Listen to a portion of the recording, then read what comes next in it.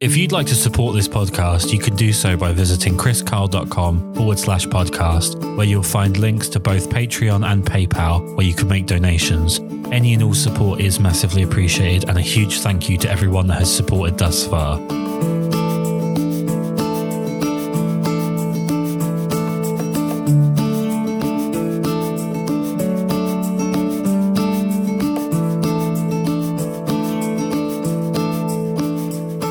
I'm an enormous fan of landscape photography, although it's not something that I'm in any way remotely even close to being good at. And I think a lot of that comes down to process. It's something that I don't give it the consideration I think it deserves. And I think that an awful lot of mental dexterity is required to do something like landscape photography, because you have to take into account so many different factors. One thing I do notice with landscape photography is there are a significant portion of people who do landscape photography that do lack a distinctive style. But when I found your work, I was so excited. There's a wonderful sort of anti-symmetrical minimalism, which we're going to really go into. I'm really, really excited to speak to you. But before we start with, all of the intricate details of what you do, how is it that you first found photography? What made you want to pick up a camera in the first place? First of all, I'm quite late to photography. I'm 49 now and maybe picked up a camera 3 years ago. Always kind of have maybe an artistic streak, or kind of it's always been there. Again, just work and what have you kind of led me down another path. But I think I just I picked up a GoPro. Was my first kind of delving into cameras and just messing around. It was mostly making little short videos. I just started getting quite into it. And then that kind of led me to buy my first camera. I think it was kind of leading that way anyway, but I went over, my sister lives in America, and stunning scenery where she lives in New Hampshire. And she had a camera that she never used. So while I was over there, rather than taking snapshots on my phone or the GoPro, I borrowed her camera, didn't know what the settings did, stuck it on automatic and just fired away. But I think that kind of fired up my enthusiasm for it. And that led me to get my first little crop sensor Canon, snapping away with that, kind of trying, finding out about different methods and what you can do with a camera. And then I discovered filters, neutral density filters. And then that just kind of fascinated me, that you could kind of stop time in a way, and kind of just change a scene so much to make it more kind of, I guess it appealed to my kind of fantasy type kind of, but it was just not the norm. It wasn't, you weren't documenting it as such, you were giving it your perspective and with the aid of these filters. So again, bought a 10-stop circular screw and filter, pretty cheap. Didn't know what I was doing.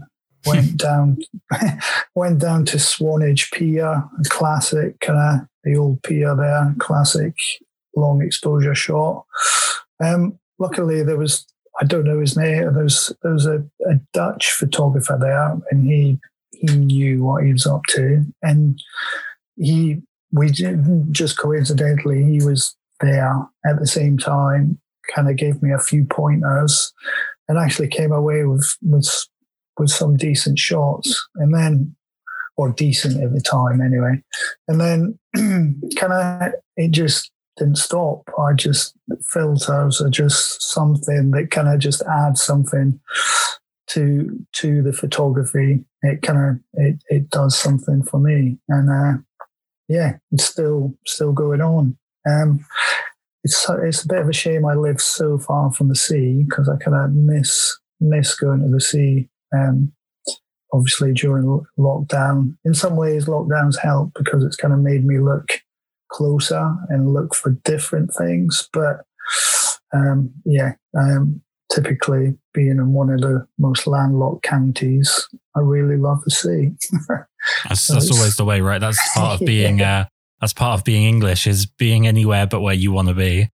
Absolutely. Yeah. Going back to the fascination with the ND filters and slowing time down, something about that's really interesting to me, and I photograph people primarily, so it's sort of really far away from where I feel comfortable. But I'm fascinated with how you find the compositions that you do, because obviously you're not documenting, like you said, what's there and how people see it, but you're sort of creating your own twist on it. So is it hard, especially in a country, I guess, as in some cases quite cramped like England, to find those isolated subjects that you can make those compositions?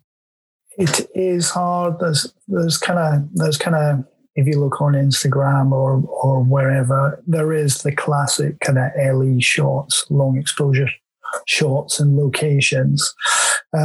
So yeah, this kind of tiny island, there's the classic ones, and then you do have to look harder for those shots. I think it being cramped, I guess you can, quite often, yes, sometimes there might be a subject that's surrounded by stuff you don't want. And I think that's when processing comes in, like Photoshop. You can, I tend not to put anything in, but I do take a lot out. Oh, okay. That's kind of how sometimes when it's not as kind of lonely as the subject may appear, it's processing that kind of aids that kind of feeling. Well, I found you when I was on a bit of a hunt for landscape photography that involved a Hasselblad 500 cm, and you go down a complete rabbit hole and you end up somewhere where you didn't think you were going to end up. But one of the reasons that I kind of stuck on your work is there's so much square aspect ratio. Yeah. And you shoot digitally. So what's the attraction towards square aspect ratio? Honestly, I don't. Well, maybe I've got a fascination with medium, or the kind of the square format, or the kind of aspiring to do. It is a strange one, because my go-to is to go square, and I'm not even sure I can pinpoint where that's from. Maybe it's kind of, you give it, a lot of my work is just a subject, a main subject. There's no kind of two ways about it. There's one subject. There's no kind of debate in what's to be seen. Mm-hmm. I think maybe the square format gives it equal spacing all the way around. Obviously, you can sometimes move it to the left and move it to the right, but I think, I don't know, whatever it is, that's my kind of go-to format. Some things don't work in square, but I don't know, maybe kind of real landscapes should be done in 16 by 9 and in 2 by 3, but I guess maybe it's kind of influenced by other people's work as well, that seem to, most of the work is square, but it's kind of, it just seems to be, I can't pinpoint why that is. I mean, when I look at your work, one thing that sort of really jumps out and I really enjoy, this is such a bizarre personality trait, but I'm very anti-symmetry, generally speaking. Okay. I don't mind things being close to symmetry and then there being juxtaposition within it, but complete symmetry tends to not have much of an effect on me. And with your work, I find that you are pretty much exactly in that lane of being like right up to the point of being symmetrical, but then throwing in something that just skews the image, and it gives you a sort of a reading angle. When you're looking at it, you feel like there's more of a direction to it. Do you think maybe the square format might be that sort of symmetry with a juxtaposition involved? Potentially it could be, yeah. I think I've I do, when I'm out shooting in that, I do look for symmetry. I try to find symmetry when I'm out there, because obviously it's kind of pleasing to the eye. But it's interesting you say it's symmetry up to a point, and then it's kind of off skew. Again, I don't know if that's intentional, or is that maybe that's just a reflection on me that, yeah, maybe I just kind of off skew myself. I don't know, but it's interesting. But I do like going for symmetry. I think obviously it's pleasing. I do try and get that, but I guess quite often nature doesn't give you symmetry. That's very true. Yeah. I mean, you get some symmetrical months where you're not allowed to go out for months upon months in a row. There's a bit of symmetry there, I guess. But that's true. In terms of seeing the final product, because when I photograph people, I'm seeing the person. I know how I'm going to photograph them. The only time I really have the issue of being able to see beyond what's in front of me is if I'm using studio lights. Yes. For what you're doing, you're going to have to see past a lot of the distractions, like the ones that you were saying about taking out in post, or just trying to find the calm sort of silkiness of the water compared to what you'll be seeing. Yes. How hard is it for you to see that end product from what you've got in front of you? And did it take you any amount of time to sort of train yourself to see the picture beyond the reality? I think it's kind of, I think it's probably just practice. If you're using filters and that, you can which filter to use, how long to use the filter for exposure to get what you want. I have or do tend to go for longer exposure, so it is complete. I want it to be pretty much all about the subject. The surroundings are less important, or kind of a backdrop to the subject. So I'm kind of maybe changing that idea, but having a long exposure, sometimes I was like over 8 minutes I was exposing just to see what it looked like, but just to get everything dead flat. If we're talking water, even for a start, I was quite interested in LED filters changing the sky and making streaking clouds across it. But now I was kind of even going for like dead flat skies with maybe just like a gradient down the sky, just to purely focus on the subject itself. Mm-hmm. But I think when you're out there, when you when the wind's blowing and the waves are crashing, and it's you're trying to, I guess, through your camera, I'm just trying to control it as much as I can so that I can see that what I'm going to come away with is the subject I guess with a filter, like I say, in the slowing down time, kind of calms down time as well. Everything goes slow motion, and then that's what you kind of try and see. And it's that kind of just maybe like, I guess, especially with the sea, it's just timeless. It just keeps going, and I guess that's the subjects being battered by the sea for time until they disintegrate, and quite often the sea will do that. So it's kind of just showing the subject kind of being like showing it how it's been battered all those years. Yeah. But just maybe the flatness and the calmness is kind of maybe just a kind of illusion that, it's kind of. Well, I mean, so often I find, and it's a real bugbear for me, but when people photograph something and they try and make it not about what it is. So, for example, quite often I see with landscape photography, in England, there's a lot of trying to make England look like a very bright, sunny, calm, colourful, saturated place. And yes, in actual fact, England isn't. It's and not to say that in a bad way, but it is what it is. And I think maybe that we're going through this kind of issue generally with identity, I think, as an entire society. But I think it might just be the case. Everyone's always trying to seem like they're something that they're not. And I feel like sometimes that's kind of pressed upon landscape photos.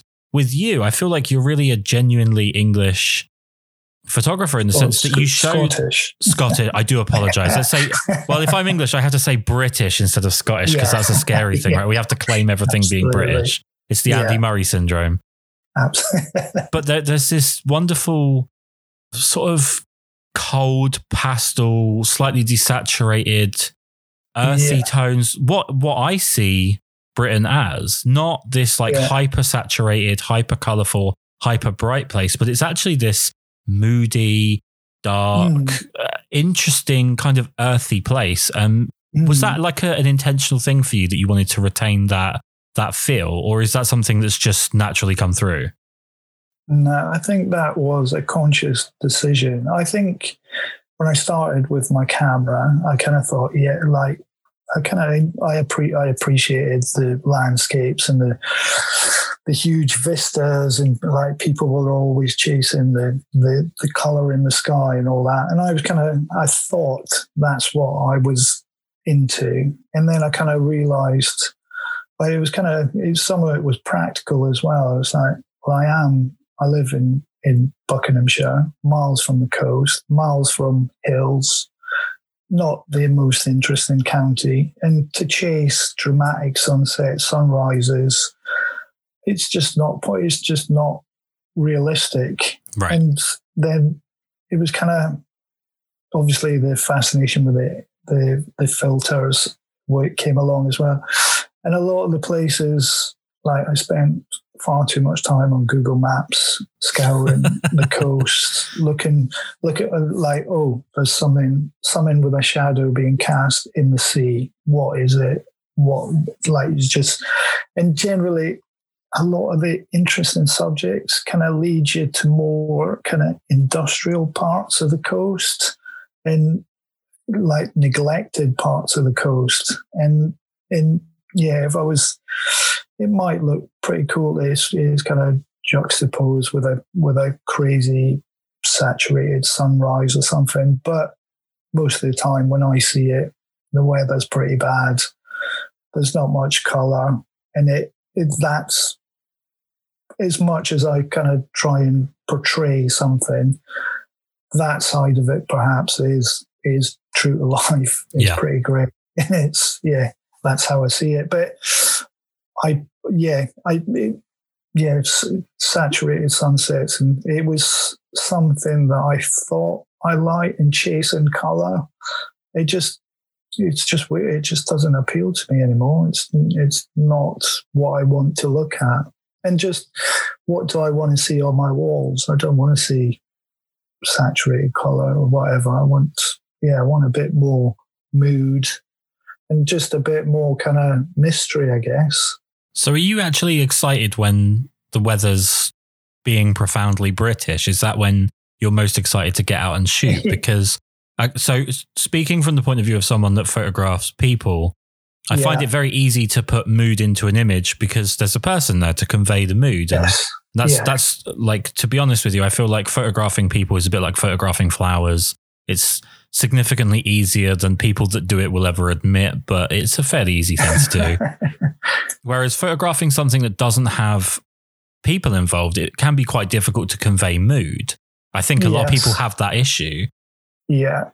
Is it the dramatic weather that makes you just want to grab your camera bag and head out, or do you try and make whatever the weather is look dramatic?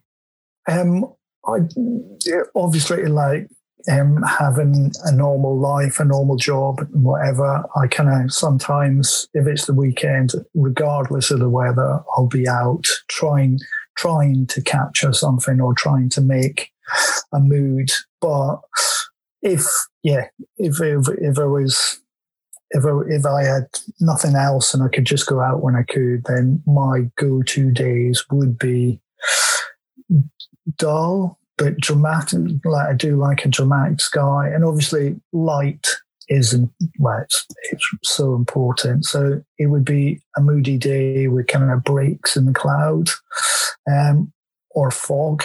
I love a bit of fog. That kind of adds, or it makes your life easier. It takes a lot of things away.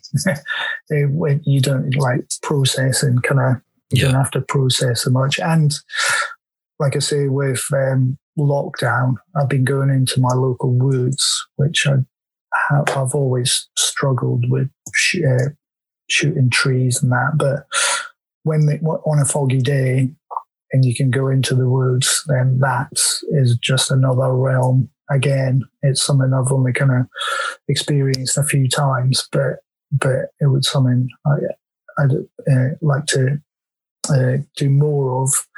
As far as British weather, it kind of suits what I do. Yeah, and the only thing I don't like is wind. Really, it's kind of. If you've got your tripod set up and you're laying in and you're doing a long exposure and it's blowing a gale, then it's if your lens shakes any, and then you've got a 4-minute exposure that's just a massive blur on your screen, then it's annoying. I mean, as a wedding photographer, I can handle all weather but wind, so I'm there with you 100%. You're with me, yeah. No, absolutely. I mean, you've mentioned gear a couple of times. Now you've talked about filters and stuff. I don't, with the podcast, I don't tend to venture too far into gear because I think it's something, especially with people photography, it's focused on way more than it should be. But for what you're doing, I feel like it's actually quite an important avenue to go down. So in terms of what you're taking out with you on a typical shoot, camera, lenses and filters, what do you have with you? Right. My camera is a Sony E7R3. It's decent, good bit of kit. Mirrorless camera. I've just got one bag. I just try and take everything that I've got because I never know what to expect. You might shoot something that's close by and then you might see something way off in the distance and you think that's far more interesting. So I've got a 16-35. That's my widest lens. That's 2.8. Then I have a 24-105 f4, and then 70-200 f4. And I do have all of those lenses are Sony as well, so native lenses. And then I've got a Sigma 100-400 lens, which I take. That's the one that kind of doesn't come out so much if I have it, because it's, all those lenses, etc. It is a heavy backpack. So, along with that, I have case filters. A lot of people use Lee filters, but I changed to case, and there's zero color cast on these filters. So filter wise, I have ND filter. I have a 6-stop, a 10-stop, and a 16-stop, and a circular polarizer. And that's pretty much all I kind of need, really. Anything, I don't think, like with a 16-stop, I can get up to 8-minute plus exposures, and that's plenty long enough. I have a remote shutter with that, obviously, just so it you can go to those lengths. Yep. What else do I have? If I jump back there on the switch to mirrorless, something that I worked with DSLRs in my actual work for about 6 years, and switched to mirrorless mostly to appease my wife, who shoots with me, and she wanted to go for mirrorless. So but I there's some wonderful functions of mirrorless that I think are really overlooked. One of which I imagine applies to you, which is the ability to shoot through NDs and actually be able to see your composition, which on a DSLR, if you're especially working with a higher end sort of, the 10 stop, you can't see it. That's it. Is that one of the main reasons that you went for mirrorless? I'd love to say for all those reasons, but like I say, I kind of like 3 years ago, I had my little Canon, and then there was just the buzz about mirrorless, and Sony were kind of leading the way at the time. Not knowing too much, to be honest, I kind of jumped in there and just bought it, and then I think it was more kind of, I bought it and then realized the benefits rather than nice. Knowing the benefits and going out and buying that specific camera. So it was a bit, I think it was at the time, Sony was kind of leading the field with the mirrorless. Oh, I've had the A7R III, and it's a wonderful camera. I shoot with the A7 III now, and it's like a spaceship. It's so wonderful at taking so much off your hands. Absolutely. If we could talk about like your typical shoot day. Yeah. So I'm obviously, because you're shooting long exposures and you're looking for interesting weather, I feel like maybe you're not someone that's getting up at 3 a.m. to go and hike to a location. Oh no, I do. Yeah. You do? I do like to get, I think maybe that's maybe partly weather. I do, and partly just being on my own, and kind of, or more of a guarantee that there's not going to be anybody else around. I quite like that. When I'm shooting, I prefer, I don't know, I'm not a solitary creature most of the time, or by nature, but just when I'm with my camera, I kind of prefer it. I think I just kind of, and I do find like I'm much more out in the mornings than I am like evening times. Good, like blue hour coming into sunrise, and that the light is more interesting at both ends of the day, definitely. But I think, well, naturally I'm an early bird anyway, so that's my go-to. I'm not so keen on the hiking, but yeah, I'll definitely get up early and kind of aim to get somewhere for first light or around that time. I mean, you said earlier about being on Google Earth and doing your scouting that way. Is that something that you still do quite often? And how much planning goes into each image? There is quite a bit of planning, really. My kind of like Google Maps is a kind of, I love looking at maps. It's just a thing I do. I don't know why. Always, even as a kid. But it's kind of, you scour the coastline or kind of anything that kind of looks interesting. If you find something, you kind of Google it, see if there's anybody else taking a shot, or look on Instagram, see if anyone's taking a shot. And then the next thing, especially with the coast, is checking tide times, like keeping an eye on when high tides are. If they coincide with sunrise or sunset, right? And some subjects suit high tide, some subjects suit when the tide's further out or when it's completely out. But I always check with the tide. Plus, being on the coast, it's for safety as well. It's good to know when the tide is. It's just to be aware of what the tide is doing, if it's going out, coming in, etc. And then I've got photo pills. Is it photo pills? The app. I don't know if you've heard of that. I haven't.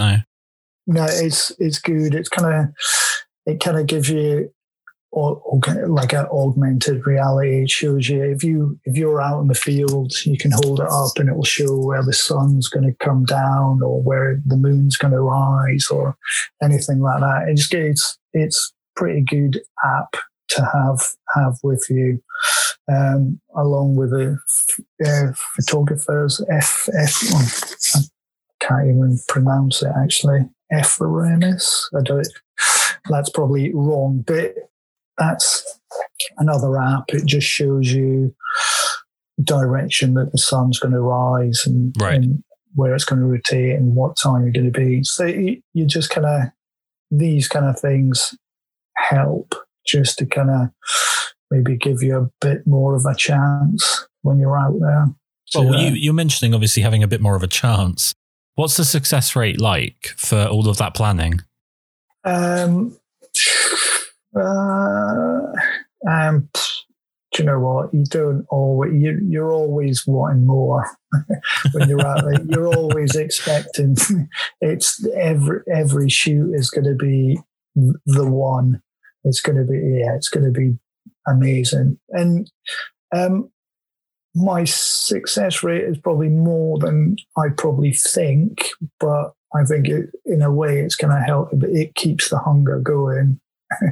that you think it's not been as good as you think. So it makes you go out again, or it makes you think about like, how could it have been done differently, or kind of, and obviously once you've been to a location, that's, you're kind of you could think, I should have got there earlier, or something like being actually physically there, or there's nothing like it. So I don't, because of where I am, I know other people kind of go for recce's and go out sussing out a place before they can, but where I am, it's kind of, it doesn't allow for that if I want to go to the coast. So I've just kind of like, quite often it is just reading the forecast, looking at the app, and then. But the thing is, once I jump in the car, it's about 2 hours to the coast, so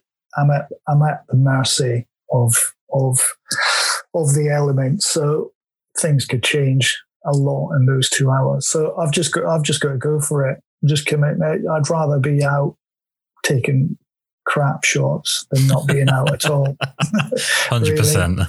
Yeah, so it just and then it kind of, if you don't get it that time, then it'll just spur you on.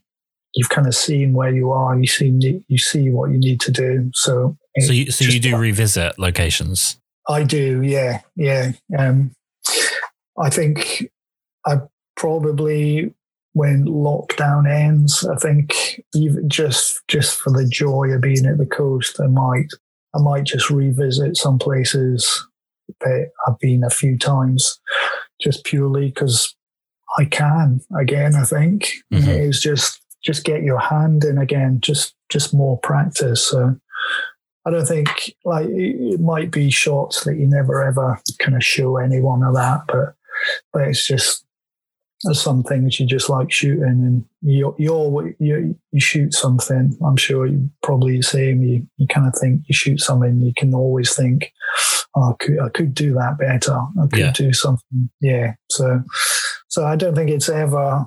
Well, photographers that are like really satisfied with what they've done and don't feel that way scare me a little bit, because I feel like whatever you're doing, you should always feel like you could do a better version of it. And absolutely, it's like the curse and the joy of being someone that's trying to create something, is that you're never satisfied, but you're always having fun.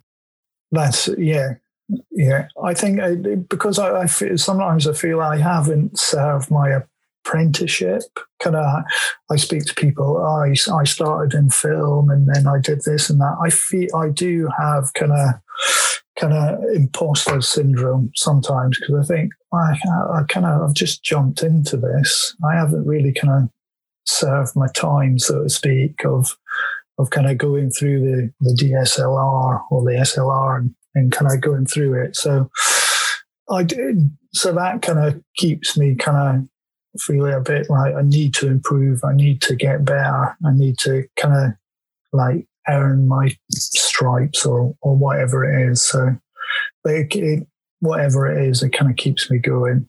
And it does drive me definitely to, and it's the photography and the processing as well, I think. Are you someone that has like the idea of a long-term goal with it, in the sense of maybe producing a book or something like that?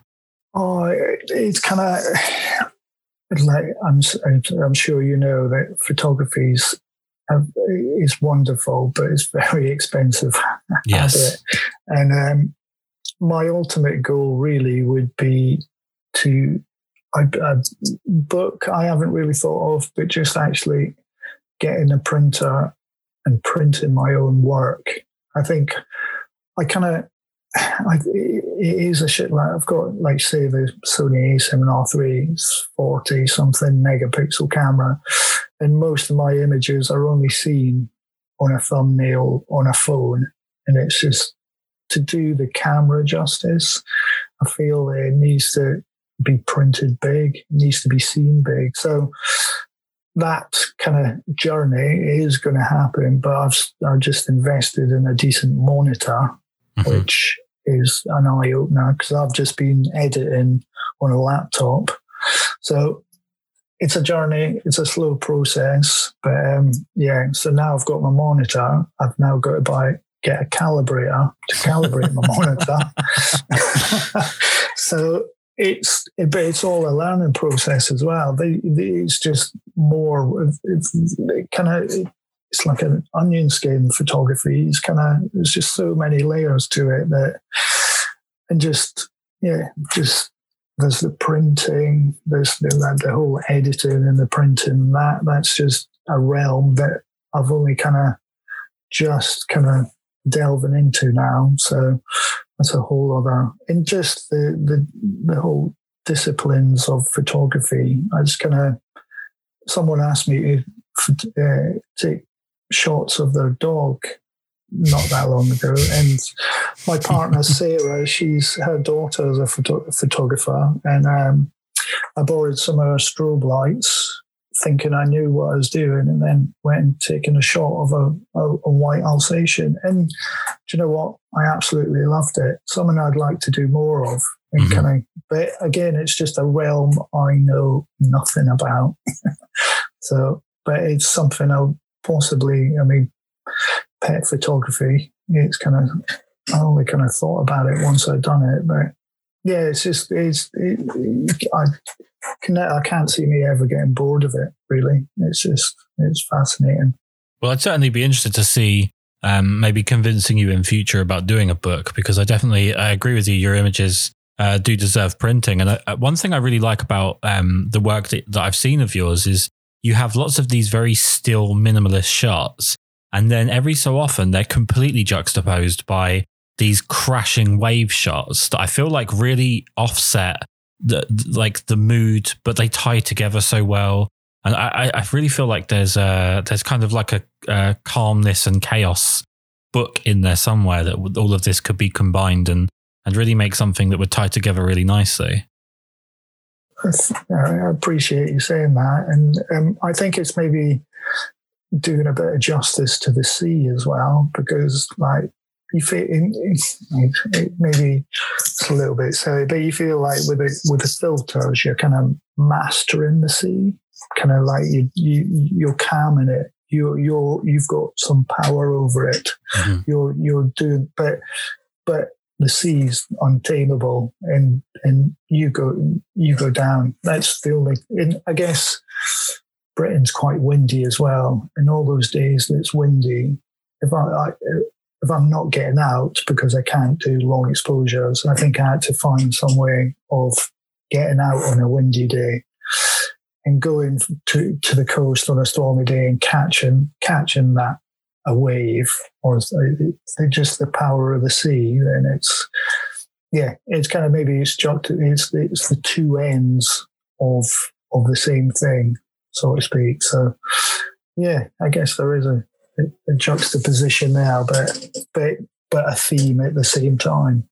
Well, with you, it's really standing out to me, and you mentioned it obviously very on your previous answer about sort of that zest for it and enjoying it so much and never getting tired of it and always wanting to learn something new. And maybe I think it's a generational thing. I'm 32. I think I'm packed into a 60-year-old's mindset.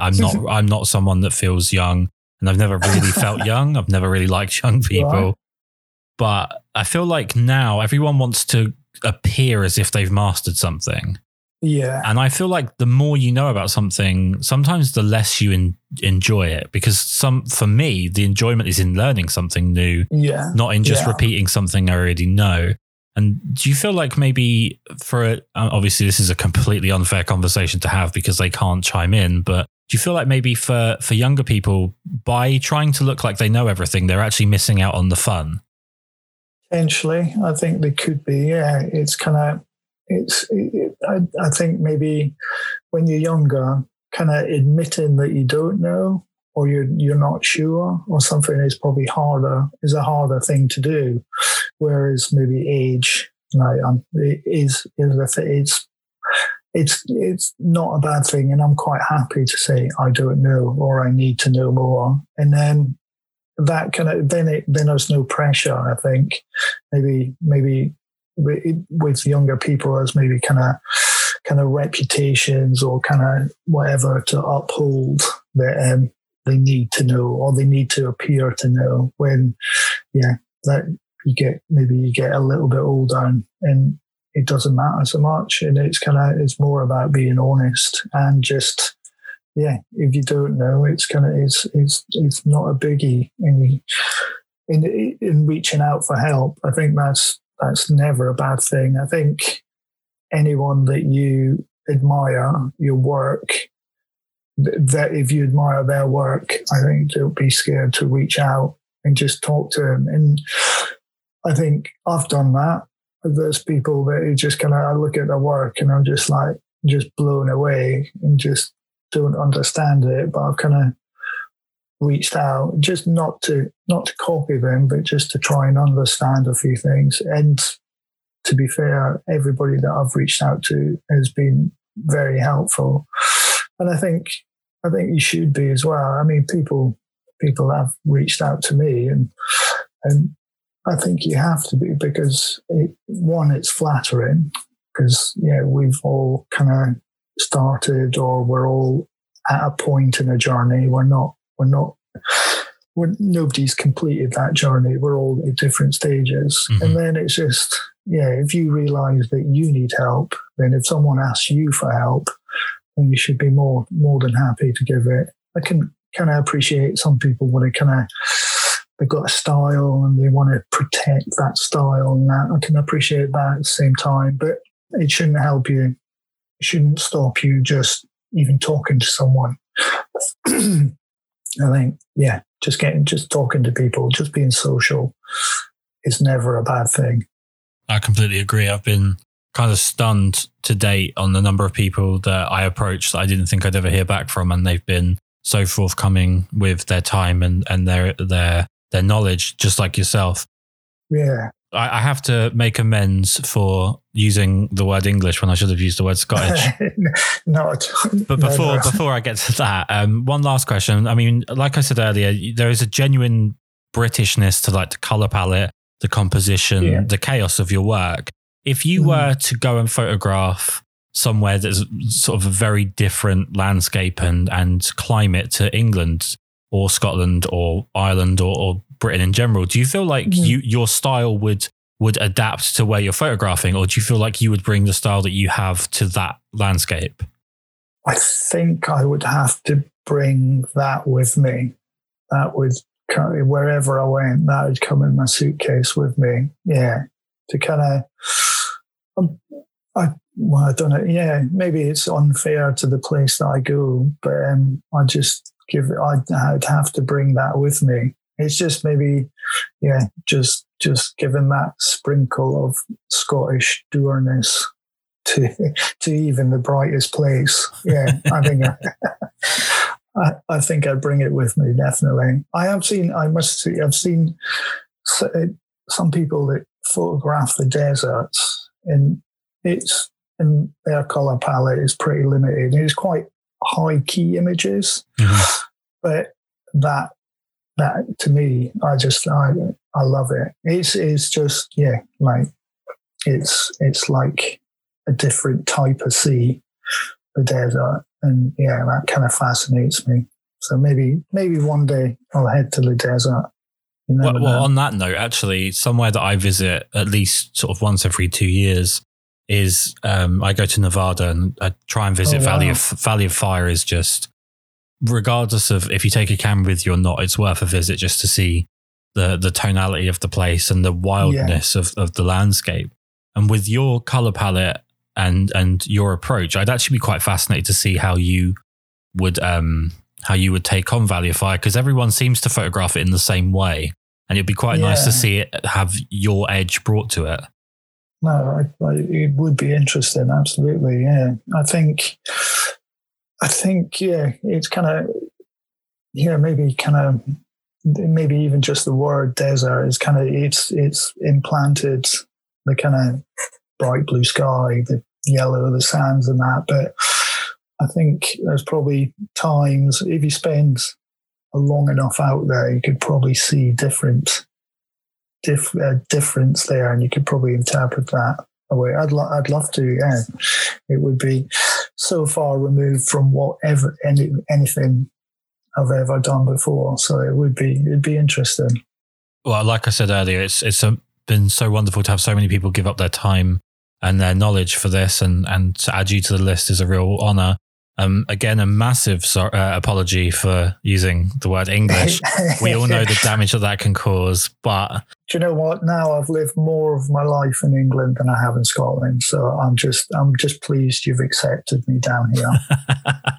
Well, you're very welcome, especially with photography like yours. You're extremely welcome. Now we can call you British and claim you as our own. Absolutely. That's what to do. And I really appreciate you reaching out and asking me to do this, because, it's kind of, again, like I say, it's kind of humbling that people want to hear or want to speak to me about it. So I'm more than happy and very pleased you have. So thank you. That's fine. I mean, this is the most important part of the podcast, is to basically funnel as many people as possible towards your work. So to tell people where they can go to see what you do, where's the best place for people to find it? I haven't got a website yet. That's in the pipeline, but it's just Instagram. 23 Martian, Martian. It was always just Martin with an extra A. I was never expecting to have photography on my Instagram. I just started it just as a fun thing, but it's kind of changed. So most people have got pretty sensible kind of their name and photography, but I've just stuck with Martian, and for better or for worse, that's where I am. Well, thank you so much for taking the time. It's been a real pleasure to talk to you. I appreciate it. Thank you, Kris. Thank you.